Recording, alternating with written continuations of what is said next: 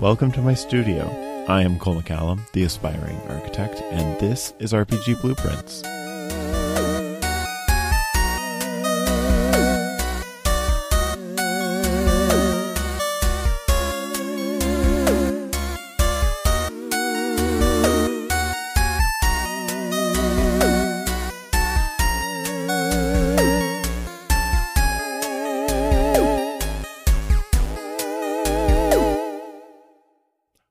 Welcome back to another episode. Today I've got Sandeep back here with me to talk about paired characters. Thanks for coming back again. No problem. Thanks for having me. And what I mean by that is that we already recorded this episode back in June, and we had some technical difficulties and audio was lost, so that conversation was lost, unfortunately. But just before we actually get into it, let's talk about what we mean when we talk about paired characters. Basically, I'm talking about when two or more people going into an RPG are making characters together that are related in some way, that have a link, shared backstory, like something like that. For our next campaign, and we're so close. I keep saying that. I've been saying that for a year, but we are actually so close to the end now. Our next campaign, we actually created paired characters together. So Sandeep, I thought, was the perfect person to bring on for this. So we made some twin characters, and we got to play our first sort of prologue session to this new system. So what did you think about that? I don't like the first thing that comes to mind though about this whole thing is like, I don't know if you remember when we talked about deciding that we were going to make paired characters.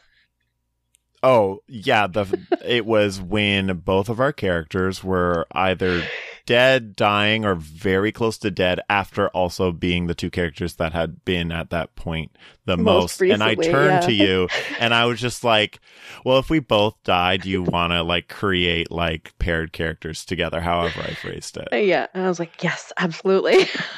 Because we were just so tired of it. And that was like 2019. Yeah. Like that had to be within the first couple, like 6 months of us playing, and we were already at that point, and then here we are like 3 years later, finally getting to do it.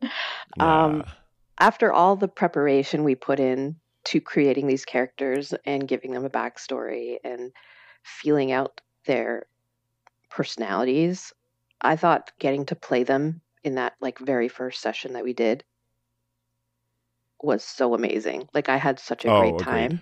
Yeah. I mean, I never put this much into a character before playing them. Usually it's Same. like as you're playing them, you're developing their backstory and who they are and blah blah blah. But for us, it was like a lot of that was set up beforehand, so we already are fully fledged characters entering into this world, which is completely different from anything I've experienced before. Oh yeah, but in the best possible way, because I feel like especially this campaign of coming into it with like just a kernel and really having to figure out the character for ourselves. Like I jumped in and I already know this character, the role play decisions I had to make. Like it wasn't me like struggling being like, well, what would I do? It was just like, well, obviously this is how I would react. Yeah.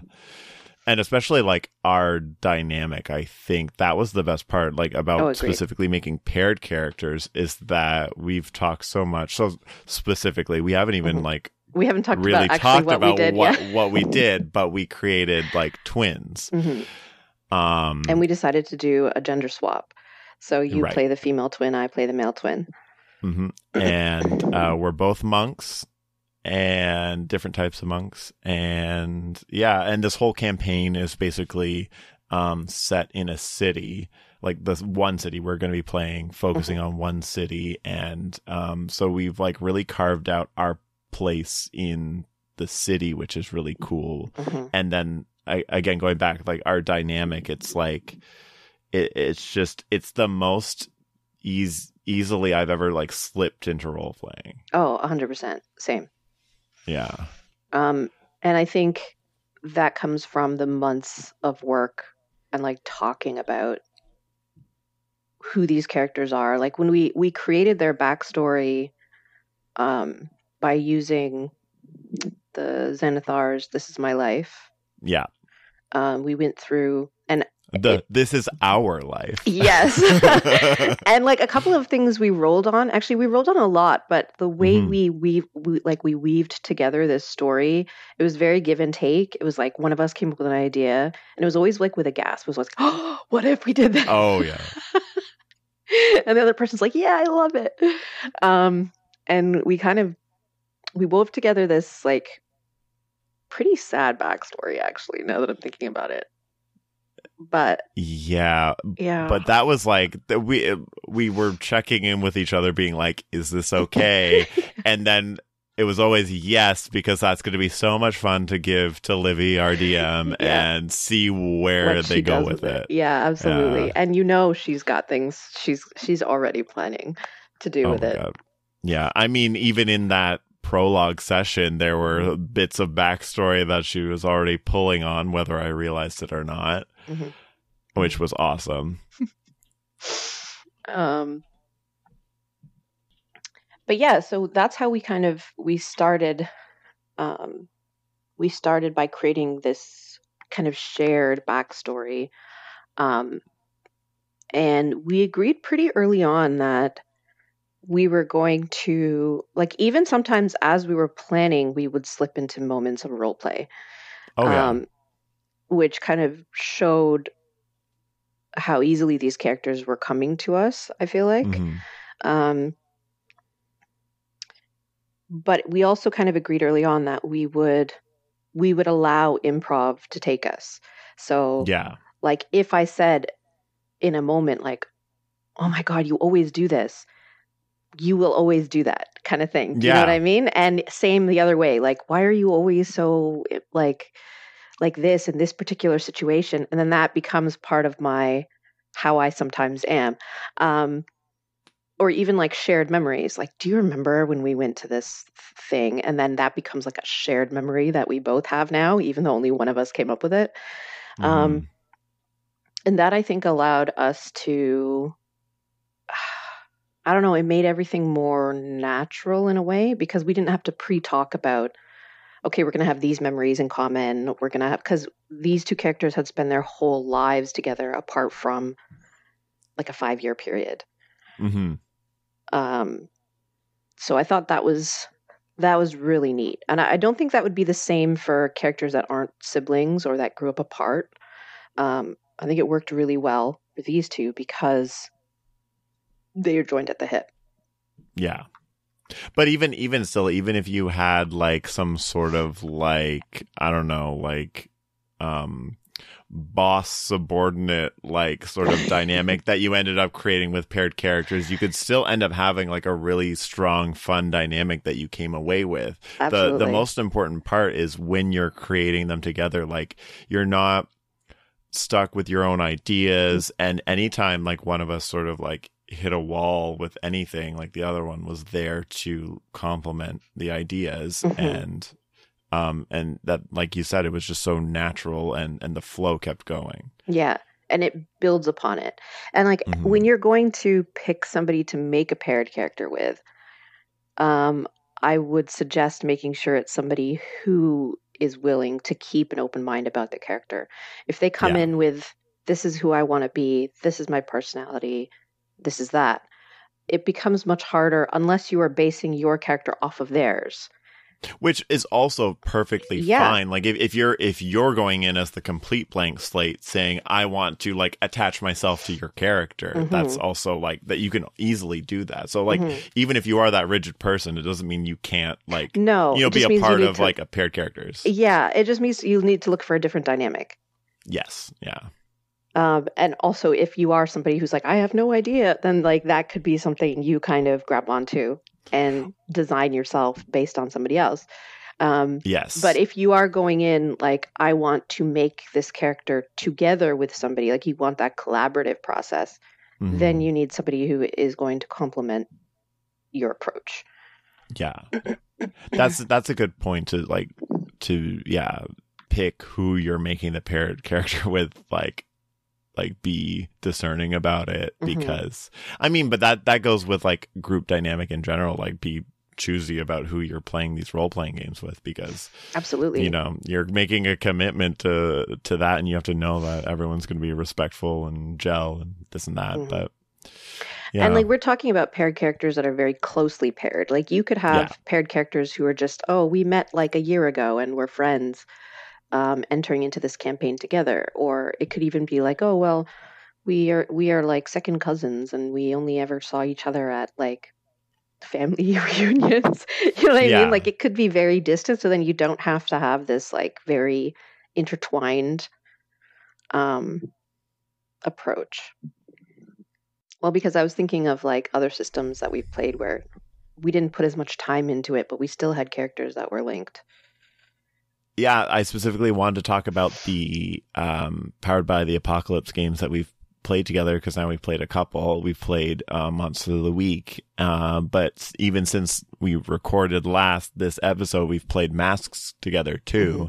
And one of the best parts about most, if not all of those systems, are that part of character creation has this sort of like paired, linked aspect to it, where you'll pick a character that fills sort of like a prompt out of a list, and creates those links. And what's really fun is like you can base parts of your personality off of the way that you're linked to the other characters in your group. You might have a very amorphous kind of idea of who your character is going to be, and then through like, oh, I'm in love with this character, all of a sudden your personality completely can shift and be based upon that, or have that as like just a side thing that they're keeping a secret, or like whatever.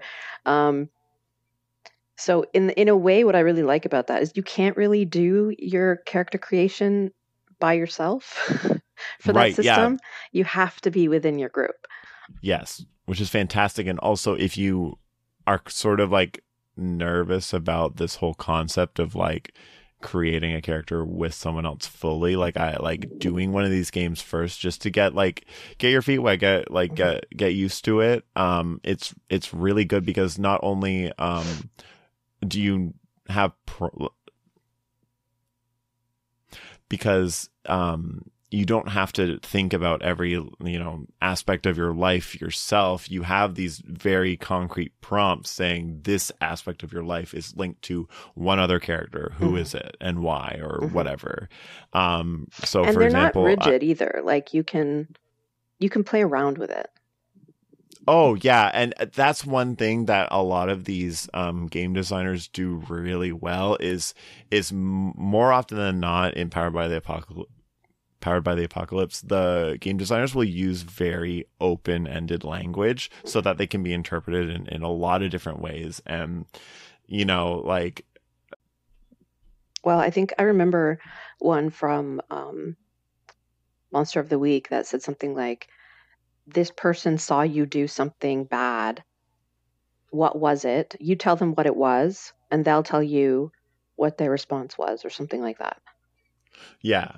So it's very vague. It could be something like, oh, they saw you murder somebody, or they saw you take someone's pencil without asking. Yeah. Well, so not only does that say something about that character, but it's also like, what does your character think is bad? Mm-hmm. So that's pretty good.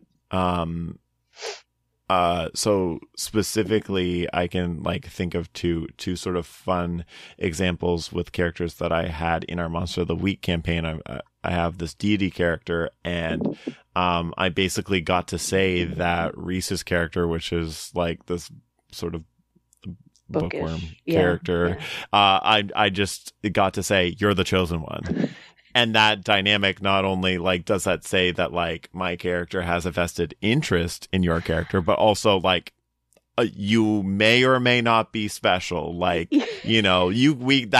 aspect can be played around with, right? I say you're the chosen one, but what does that really mean? What does that mean? Yeah. And then in Masks, I have the line, "You've got to prove yourself to blank before you feel like a real hero," and I chose your character Trip, Yeah. and so that created this dynamic where I'm constantly trying to like impress, show off, like, and I kind of idolize you a bit, which is like a fun dynamic.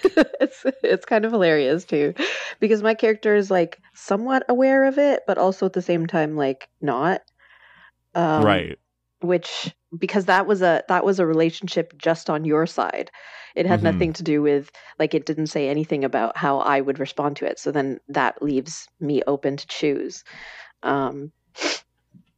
Yeah, so none of it is like set in stone. And you can always play around with it. Like, even if you don't like the prompts, you don't have to use the exact ones you're given. You know what I mean? Right. Like, you can always improvise, or if somebody else has a better idea, you can roll with that. I mean, there are really no rules technically. They're just suggestions.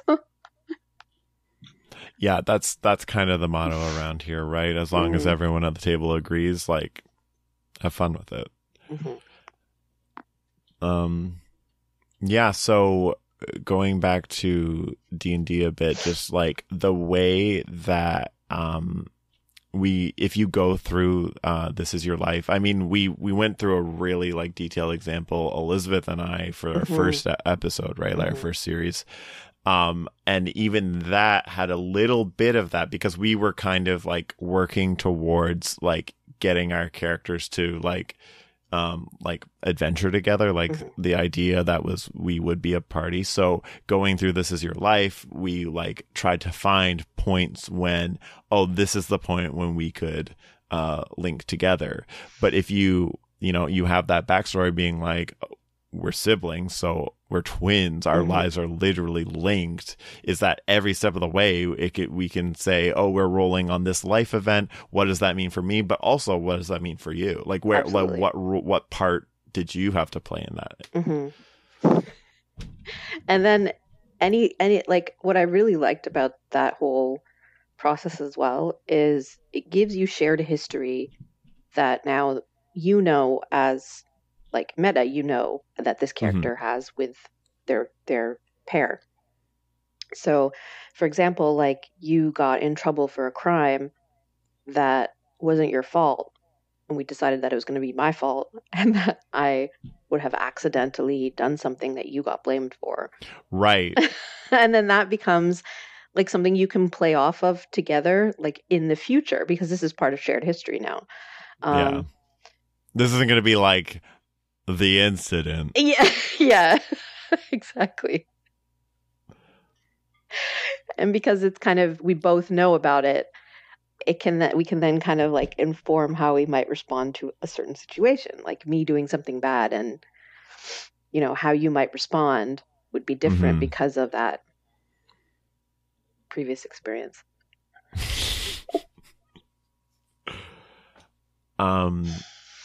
One thing I just thought of to mention is like we're saying what we like about it, like how to go about it and stuff, but answering why would you do this? Like, why is it important to do something like this? I think one of the biggest sort of gripes, barriers to entry with like a game is that the standard, you meet in a tavern, and then you go do a job. Very cliche. It's very cliche, but also it can be tough to like play a campaign from that point, because if you're a bunch of strangers and you've all made your characters separately and you've got a bunch of like contrasting, like warring personalities, it can be hard to keep like any sort of cohesion. It's hard to justify why you're traveling together at a certain point. So if you're creating these paired characters with shared history, like I don't have to be like, why would Akila, my character, be with Orion, your character? It's like, well, we're siblings, we love each other, like we've literally spent pretty much our whole lives together, we're always gonna have each other's back. Like there's no like questioning why we would adventure together. Yes. And actually I have an example of, because my very first campaign that I wrote and ran as a DM, that's how it started. Everybody wrote their characters in isolation, and then it was about bringing them together, and their personalities really clashed. They did not get along as characters, Mm-hmm. which led to them feeling like a very fractured group that really I forced to stay together through like a destiny like connection. Um, because as they were, those people would not have chosen to travel together. Mm-hmm. Um, and then it did lead to a kind of lack of cohesion in the group for months, really, before they started to feel like they'd been through enough together, they had weathered enough together.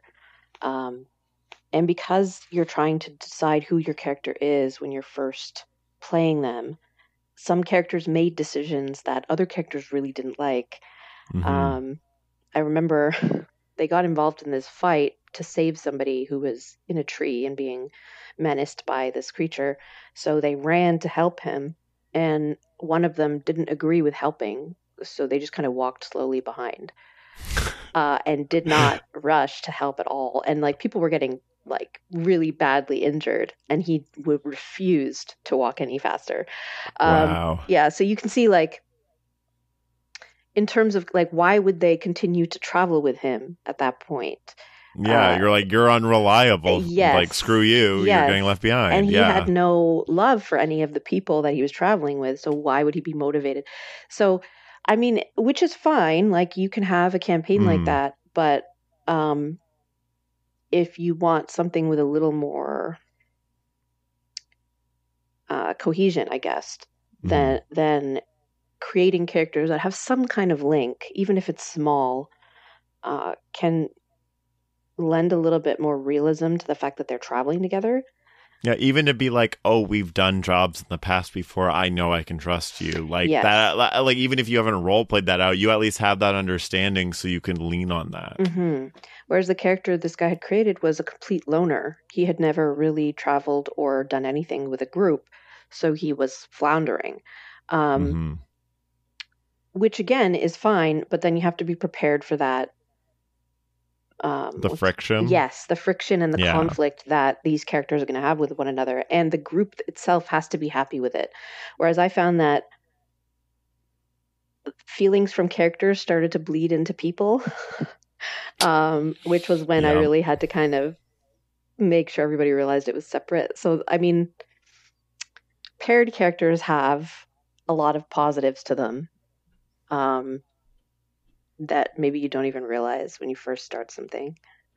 Yeah, and I just want to be clear about one thing. Like, I don't want to. I don't want people thinking that I'm saying friction in a party is like bad. You have to No. make sure there is no friction in your party. It's just like, even my example earlier of creating paired characters where it's like boss and worker, like that doesn't mean that they like each other. It just means like there's a reason that they would like know of each other, like be somewhat comfortable and like want to do something for one another. Like there is some sort of relationship there, but they could like fight all the time, or like the one of them could be plotting the other one's murder behind their back. Like who knows? Like Yeah.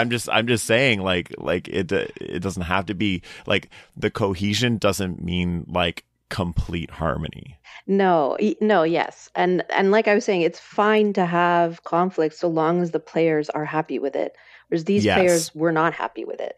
Right. It started to bleed into real life, and Yeah. that's a problem. So in a group that was brand new, because this was a brand new role-playing group, they had never really done it fully before, where they had Mm. created their own full character and they created a whole backstory and everything. So um, they felt a lot of connection and kind of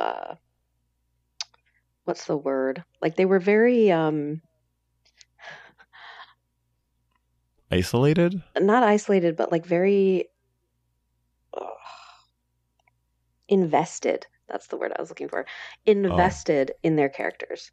So the fact that this one character didn't try to help another one from dying, Mm. right? Then it led into so anyway, long story short is that you have to make sure you're making your characters so that you are happy as a group as well as individually. Um, So if you're prepared for and ready for like friction between characters and you're able to keep that separate, totally awesome. That's fine. But you just have to be careful when you're first starting to role play with one another. Like I remember when Reese joined our group, and he immediately did something to piss off my character, and my character went after him to yell at him, and he yelled back. And I remember like my heartbeat, like my heart rate went up, and I was like, oh shit, like I hope he doesn't think that I'm like actually mad at him right now. Like I hope he realizes this is an in-character thing. And thankfully, like he's experienced enough with role play that he was fine, and I was fine after. But we did do like a little check-in, like we're okay, right? And I was like, yeah. But that's with experience. When you're not experienced and you have that kind of friction, it can be not helpful, I guess. Yeah, and that's a very interesting case that you brought up, because to the rest of us, we didn't really have a connection to Reese's character Zane, but Zane was a paired character that got introduced into the campaign with Saren's character Zarius. Like they before Reese came into the picture, like they sat down, like had this shared backstory. So even though like I don't know if you felt this way, there was a lot of that early time with Zane in the party where like my character Brinthos was just like, like, oh, absolutely. And I think Stormy was kind of the same, like, why is this guy here? But he had a reason to be there, because he was paired. Whereas, and we all cared about Zarius, so like at the very least, we had that reason to travel with him, because we're like, well, if Zarius knows this guy, trusts this guy, cares about this guy, like then I guess he's cool. Yes. Yeah. Yeah, because it's a little harder when there's like no reason for a character to be around. And exactly, like, and that's travel with this person. The whole reason to make some sort of a connection. Yeah. I think it so just down with the you all meet at a tavern, like eradicate that if you can. I'm so anti that. Or even if you do that, it can be like, oh, these two people know each other, these three people know each other, like that. Yes. Like it doesn't have to be everybody is a stranger to one another. I think that that leads to very awkward beginnings, unless they're one shots. Then you might not know everybody you're playing with.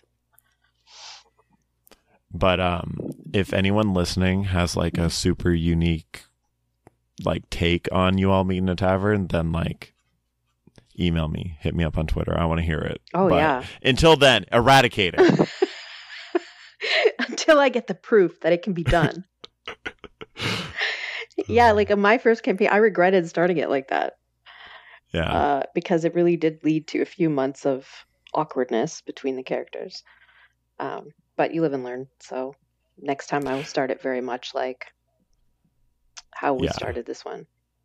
At the very least, the 5th edition starter campaign, The Lost Mines of Phandelver, at least starts you with the base assumption that you are all working together. You've all taken this job together. Yes.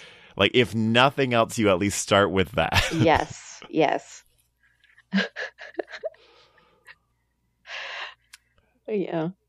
But you proved that, when all else fails, like the gods can always be there in your Dungeons and Dragons campaign to like take charge. Yes. Which one of my first DMing experiences, that's what we went with. It was you all wake up in a room you don't recognize, and like you're with these like people, and it's literally like these characters are picked as sort of like not avatars, but like champions of the gods. And so you have that bringing you together. So even though everyone created their character completely separately, you have something to link them from day one. Yes. So that was what I used as the gel, which can lead to problems.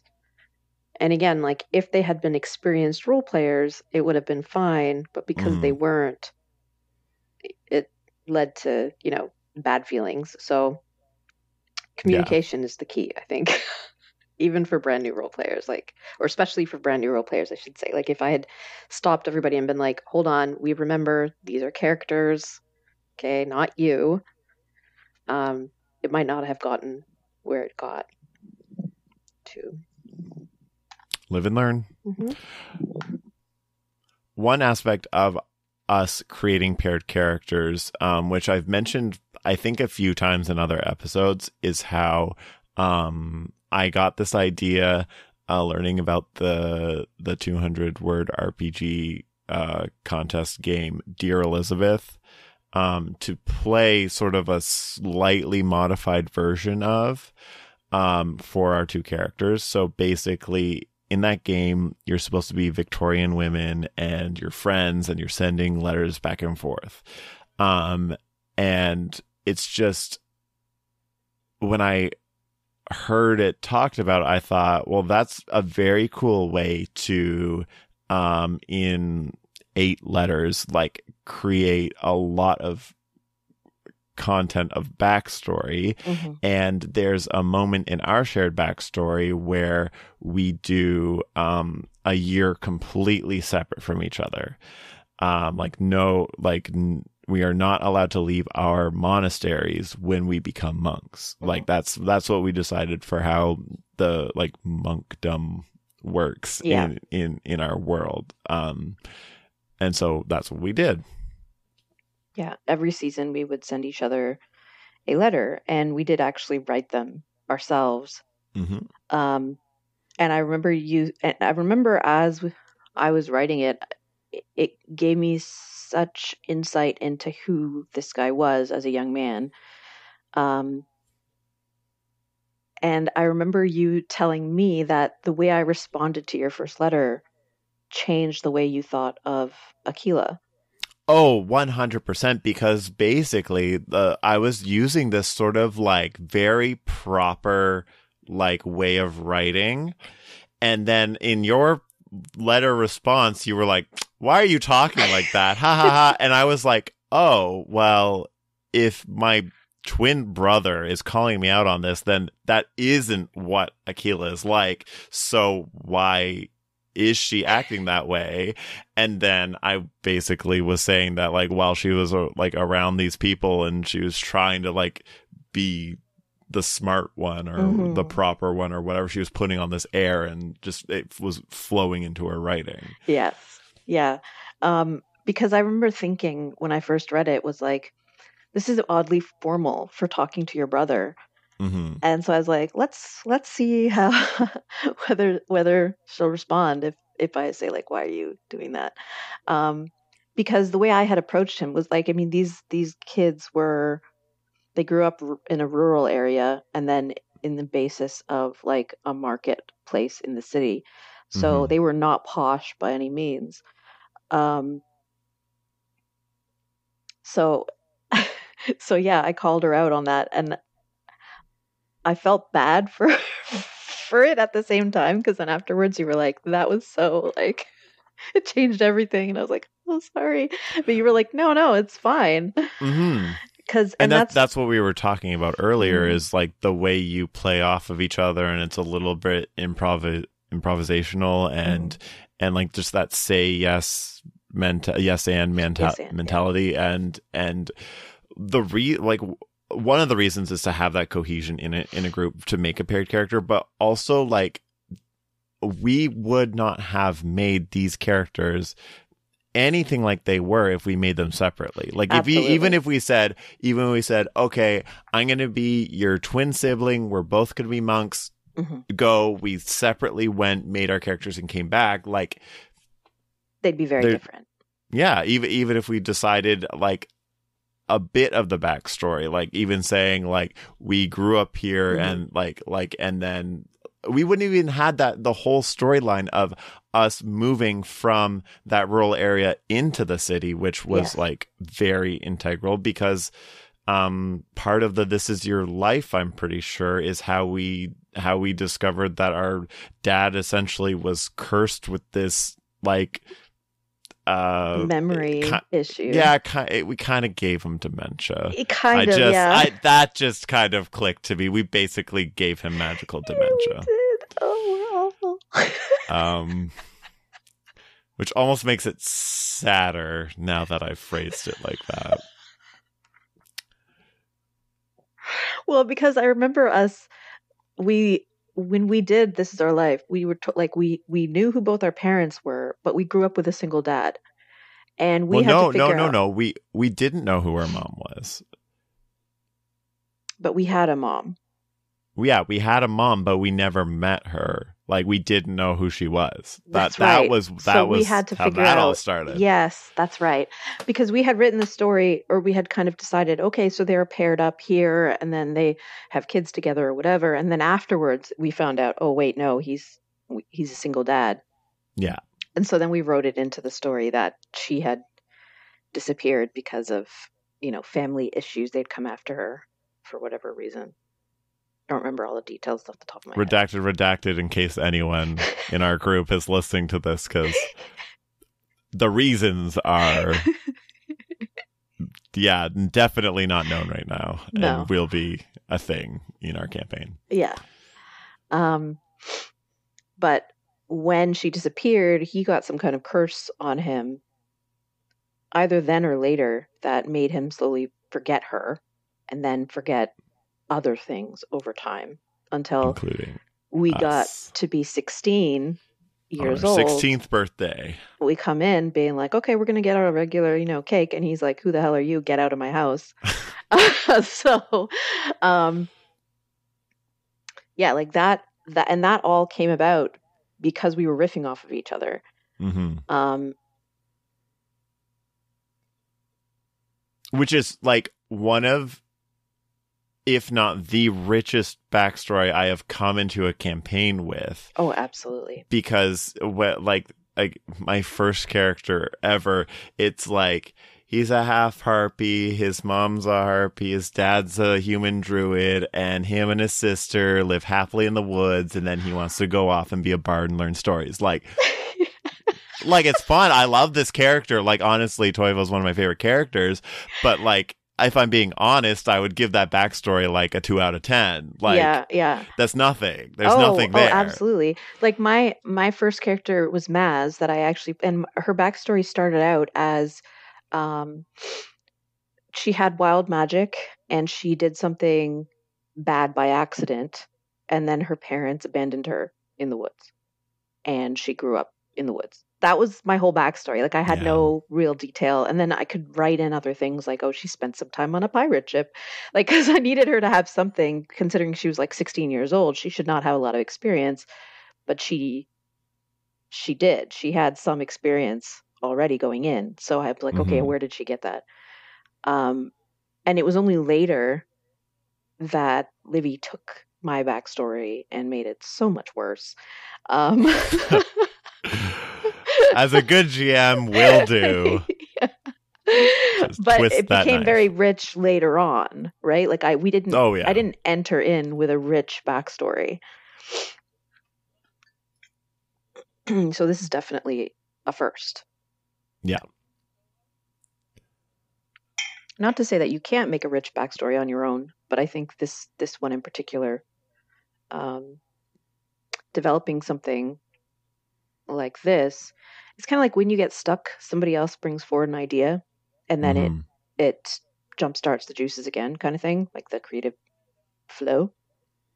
Yeah, exactly. It's kind of that sort of blank page problem where you're staring at something and you're just like, I could create anything. Yeah.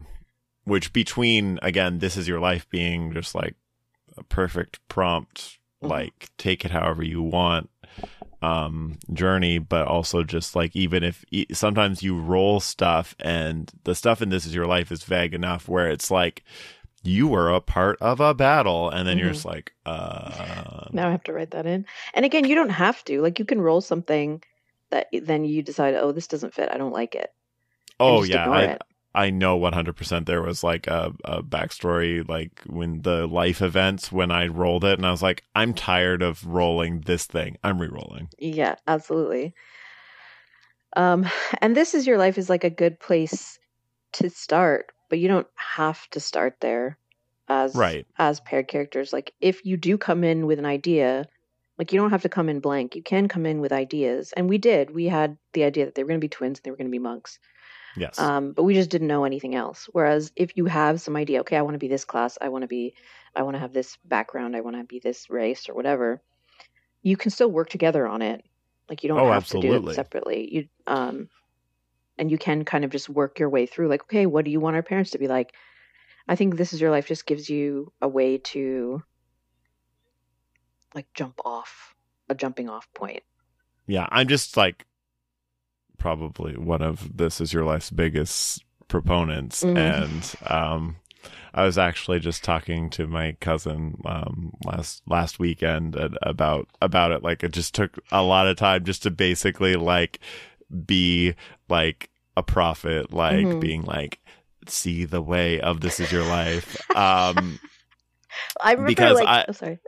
Oh, just I love A, random generation, and B, I like sometimes struggle with making decisions. So it's just perfect for that, but it's also not restrictive enough that I feel like you could go through it with every character and you wouldn't like be like, oh, I'm just making the same character over and over again. Whereas if you go in and you use just the player's handbook and you're just picking race, class, background, I feel like very quickly you would exhaust that and be like, oh, I've already made this character before. And I don't think it encourages you to use your creativity as much if you're just using those basic 3 parts. But I remember you talking about This Is Your Life inspired me to, because at the time when you first started talking about it, I was struggling a bit with the villain in my campaign.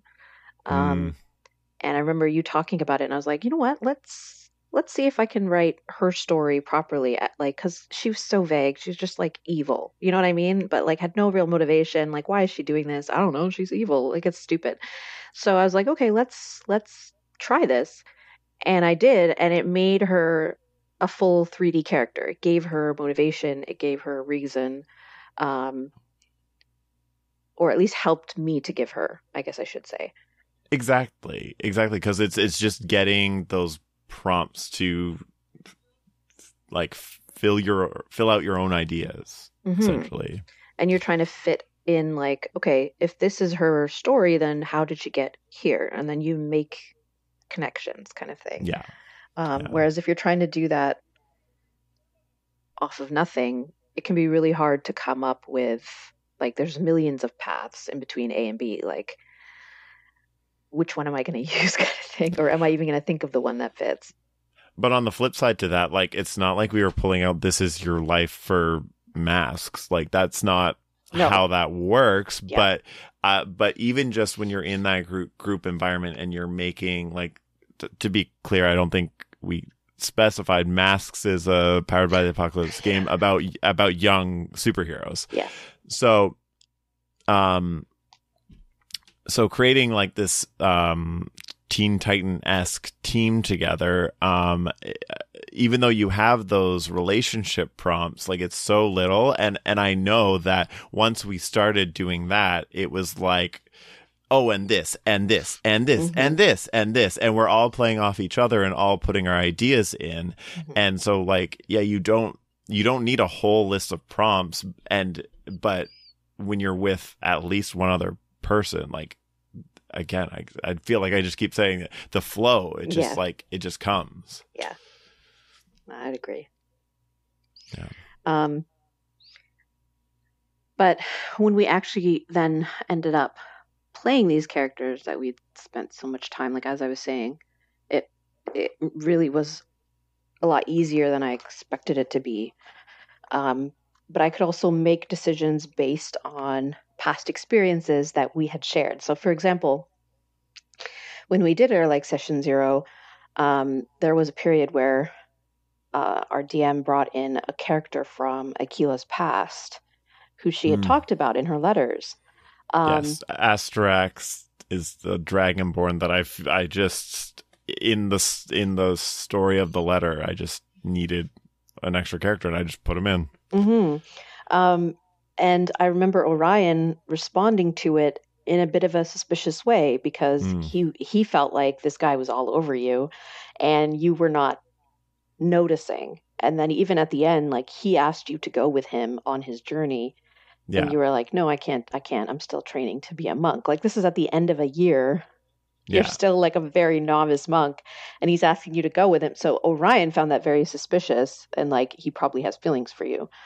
Um, and so when he showed up in the campaign, Which that is approximately 15 years later after that yes, point. yes, and he shows up and starts talking to you like, you know, your old friends, um, which you were, but Mm-hmm. Orion feels weird about it because he's like, "Oh, I still am not sure about this guy," whereas you're totally fine with him. So when Right. later you're like, "Oh, I'm going to dinner with this guy," and he's like, "Wait, what? What are you doing? Why are you going to dinner with him?" Like, okay, I have to spy on you because because I have to know, like, is this guy after you? You remember it now? Now it's all coming back to me. So she decides to go to dinner, um, but I had to run and get like a couple of friends. I had to help them out. So then I end up going to dinner as well, but as an excuse to be there, I'm like, "Oh, why don't you guys come to dinner with me?" And then we'll join them. So it's like not me just crashing. Do you know what I mean? It's like, oh, I'm bringing a group of friends. Like it's all good. Um, and then I was very closely watching him throughout your guys' dinner. And all of this is like, this would never have happened if not for that shared backstory that we had established beforehand.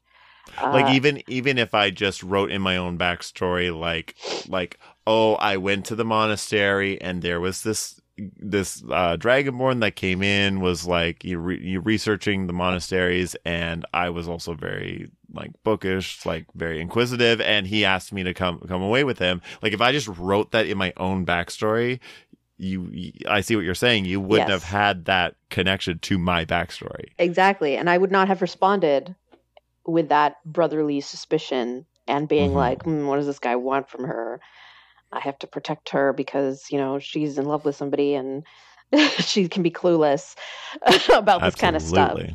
So, and that also came from that suspicion I got from the letters. So, like, Right. I don't know, there's so many different ways you can approach something like this, but I feel like it makes role play so much easier because all of that history informs your character's decision the same way as your history informs your own decisions day to day. Mm-hmm. Um, it's much easier to be like, oh, what would my character do? You almost don't even have to ask. You already know. Yeah. And so I just want to quickly go back to Toivo again, just to contrast. So Mm-hmm. Toivo actually is the character that again, my first fifth edition character, I wrote the most backstory for out of any character, except maybe uh Aquila, but I didn't just sit down and write some backstory. Like it was like very piecemeal, like it accumulated over time. Mm-hmm. But Toivo, I just sat down, I wrote out like I think 3 pages, which for some people isn't a lot, but for me, more than I normally do. Absolutely. But even when I started playing him, because it was the kind of campaign where we all separately create our characters and then came together, the first time I got to play him back in Mm-hmm. like 2016, it was still really awkward for me to role play this character, because even though like I knew kind of what he was about, I didn't really know him, and I didn't Yes. have any reference for how I would interact with any of the other characters, Mm-hmm. which is completely different from how I felt with Aquila, because again, we did establish some things with the other characters, but Mm-hmm. like I always could lean on Orion for like role play, and we started the day together, because like that's how we started that prologue, was like you wake up, and then I like could go from there. Yeah. To start off, though, even the way we woke up, like immediately, I was like in it.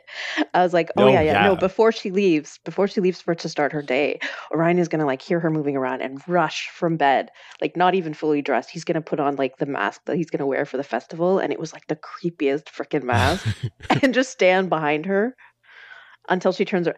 But like, she's in front of a mirror. So she sees that he's standing behind her and turns around and scares the shit out of her because all she sees is this huge mask. And he's like, yeah, I just want to show you my mask. And then turns around and leaves. Get jackass, right? Like, this such sibling energy. Such sibling energy. Like, I was ready for it. And I feel like that, like, it's a completely different approach when you know the character that well. Whereas when you write out a backstory, you know the bare facts of what's happened to this person without really knowing or experiencing any of the feelings or the knowledge or whatever. Whereas I feel like it really helped, like, writing those letters in the voice of our characters. It was like, I would recommend it if you're planning on doing like a big campaign and you need a character. I would definitely recommend like choosing one period of time in their life that was influential, and even just writing out in their voice what happened or how they felt or whatever. Yeah, I was going to say, like, some type of pre-game role play will go such a long way, whether that's taking, you know, these journaling games like Dear Elizabeth, just doing some writing like you said, or taking a supplementary game like I talked about with Livy and like playing that out like in some whatever other context, however it makes sense. Like, just having that little bit of role play will, like, it seems weird to say play a game before you play the game. Yeah. But for, like, if you're investing your time into a long form campaign, that's going to span for us 3 years, 4 years, 3 years. Yes. Give or take. Yes. Give or take 3 years. Yes. Like, that's a lot of time. And Especially we've only played one character. Yes. Unless they die, but. Okay, I'm knocking on all the wood I can find right now. Moving on.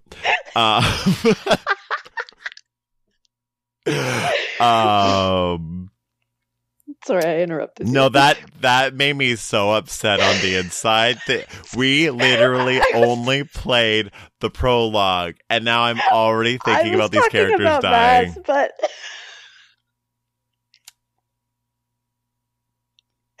that's fair. Fair.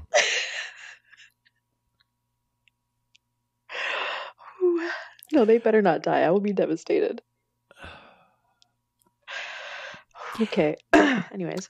So what I was going to say before I was interrupted by the idea of our characters dying was that even though we've only played this prologue, I can already, like, attest to what this pre-gaming has done for the quality of role play. Absolutely. Yeah. Absolutely. I mean, I have another example, actually. Like, one of my brother-in-law actually wanted to try his hand at DMing for the first time. And myself and my two sisters, who are part of my other campaign, which is on hold because one of the members had a baby. Life. Yeah, it gets in the way sometimes, you know. The three of us decided, we're gonna make characters, and then decided on how these characters, why they were together. And it wasn't like, they've always been together. It was like they meet on the road. And then we wrote as to why they would continue to travel together. When I say wrote, I didn't mean we actually physically wrote it. We talked about it in a discussion. And then we slipped into role play for our first technically our first meeting together. And then that informed the way we interacted with one another going forward. And you find your voice in those pre-game moments, I guess. Like, I was playing a Warforged for the very first time because I was like, I want to try a new race. Oh, that's fun. And he ended up sounding kind of like, what is it called? Space Odyssey? Hal? Yes.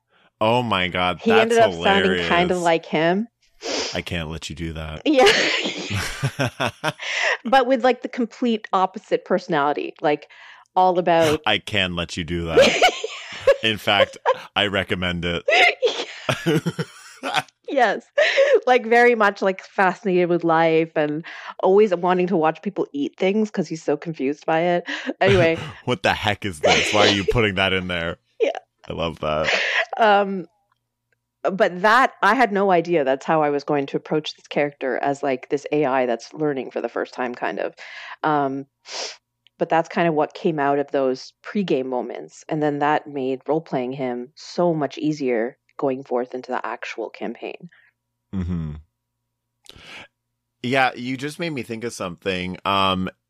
If, the amount of work that we put into our characters, if that seems like super overwhelming to you, to even just take like a kernel of it, like take the sort of Masks Monster of the Week mentality of just answering like a small question or two before you start, like what you said, like, why are you continuing to travel together? Why are you guys a party? Just answer that question before you start yourselves, so you like have some say over your characters, because as a player you want that, but like be like you're gonna care about it more. Absolutely. Right? Like if your DM is like, well, you're all members of this army, I'm telling you that, like that's not going to mean as much to be like, well, I'm traveling with these people because they're the only people in the world I can trust, or whatever. Right. Yeah. And yeah, I mean, the reason we didn't actually purposely put all this time into our pre-gaming, like for the twins, we actually expected to start that campaign way earlier. Oh, yeah, I thought we were going to be done by last summer, like summer 2021. I thought we were going to be done this campaign. Yes. Because we started talking about this, I think, in February of 2021. February or March, I think. Yeah.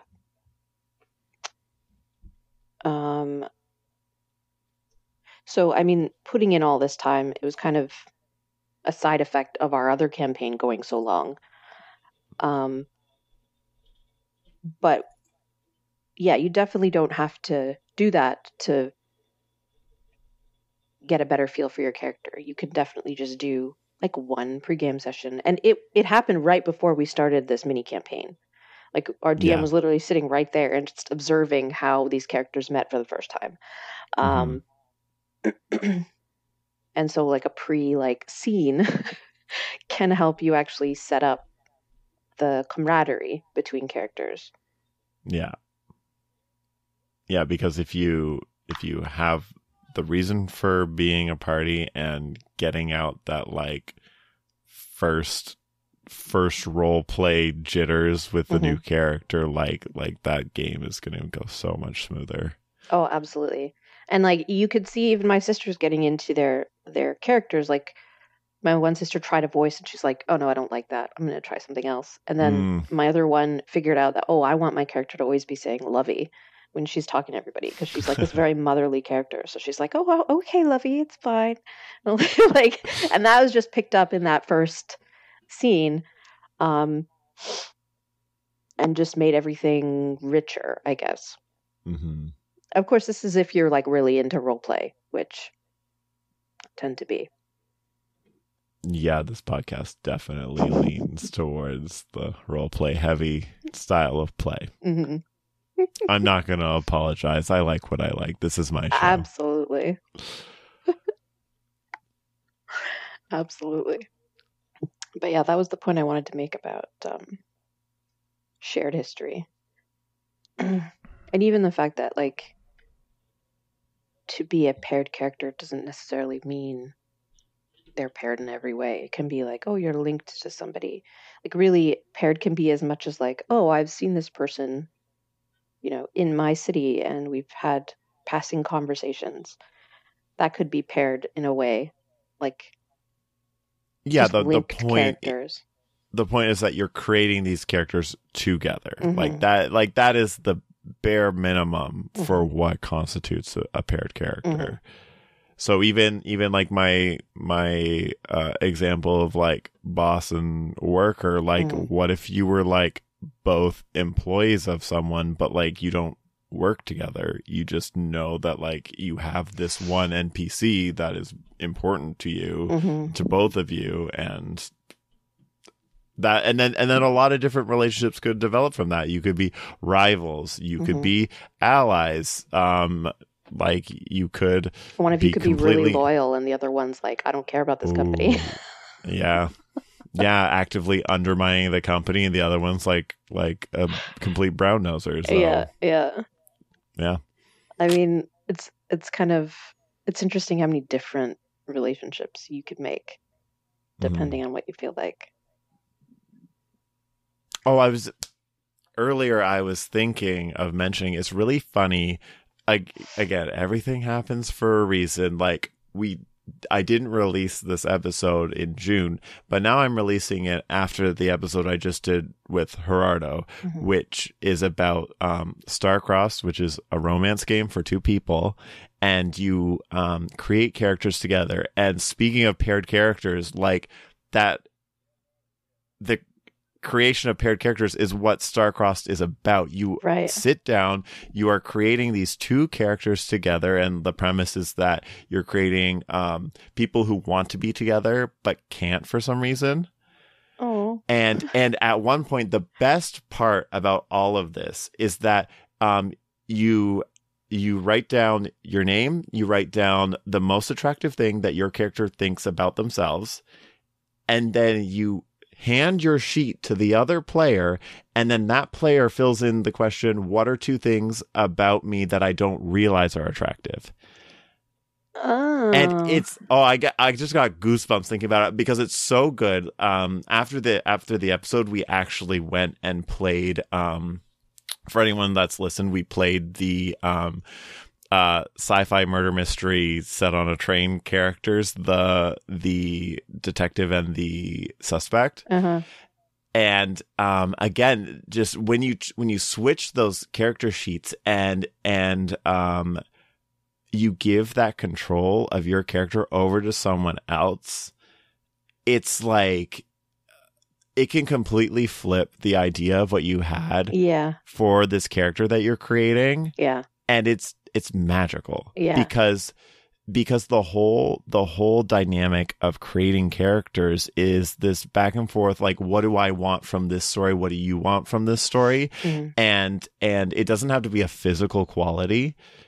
Like at times, I think one of us said, like, I think the ruthlessness of your character is one of the most attractive qualities. And that's me saying your character is ruthless.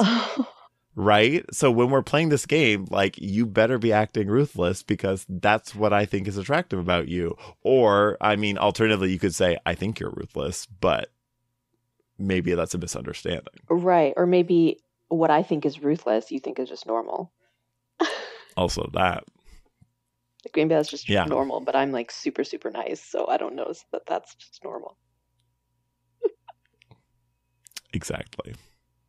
Yeah, no, that's very interesting, turning control like that over to someone else. But I think that's easiest when you're in the beginning stages of planning too. If you go in with, this is the way my character is, or this is the way I want their personality to be, it makes you a little less open to those suggestions or statements from other people. Well, yeah, and Starcrossed is a very different game because, like, this act of creating a character with one other person, like, that's all part of it. Like, there is no GM; it's just you and one other person. You two are playing this game together, like, so. And the character creation is like 5 questions long. So it is a very different style, but I think there's like something to be said about that. And it goes back to what we were saying about when we were creating these characters together, like we're sort of giving each other prompts and we're just running with it and being like, oh, okay. You asked me something when we were creating them. I wrote down Orion is a night owl and does parkour. That's right. Yeah. Which I'm pretty sure is something I just said about him. Yes, it was.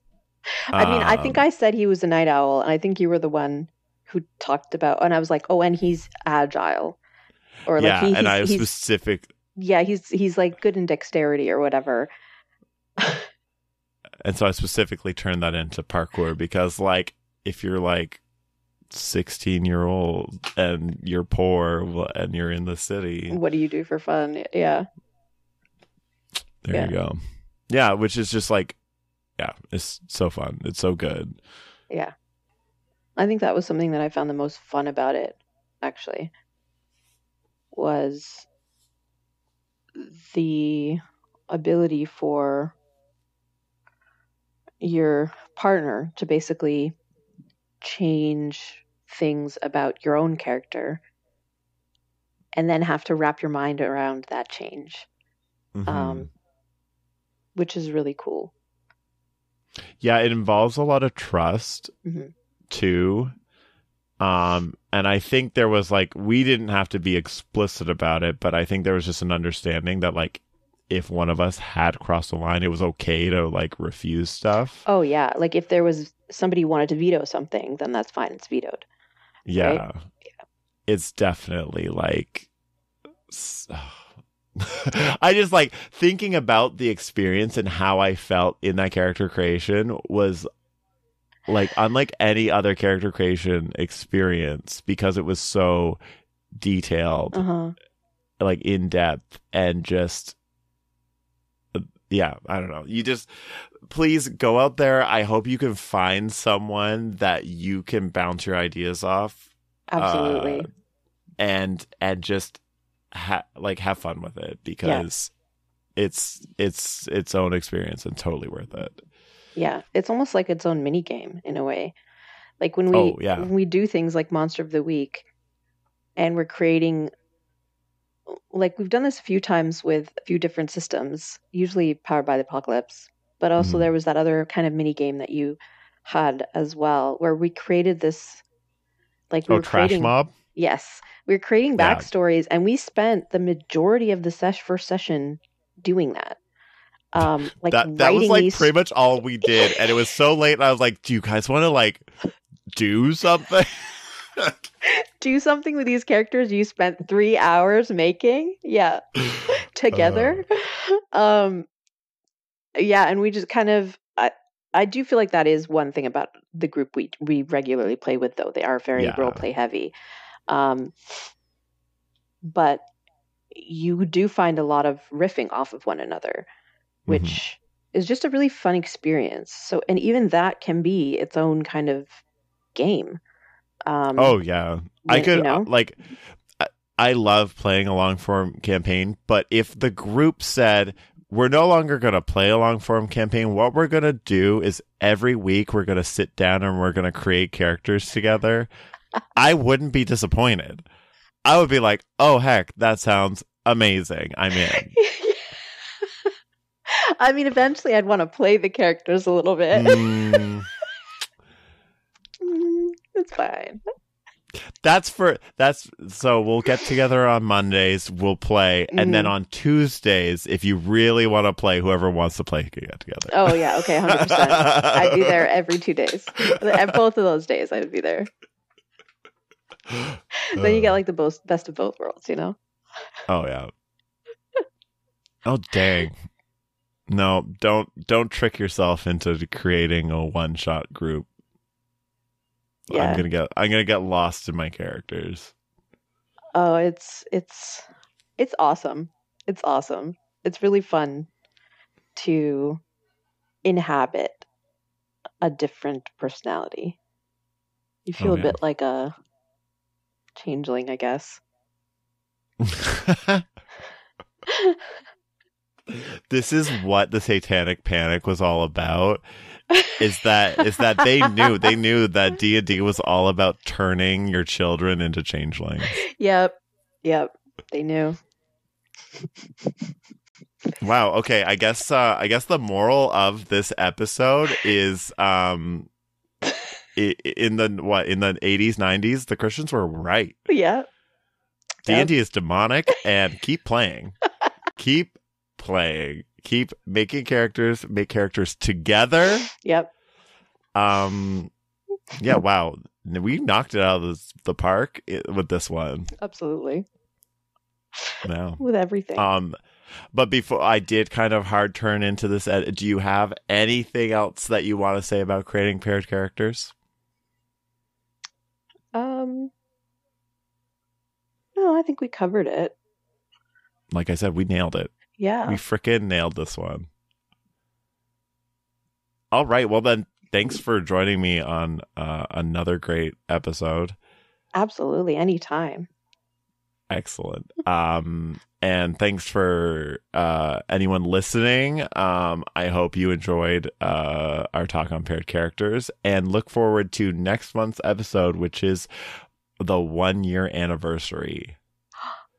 It's been a year already. Yay. Time flies when you're doing Satan's work. All right. This is the best ending ever. Bye.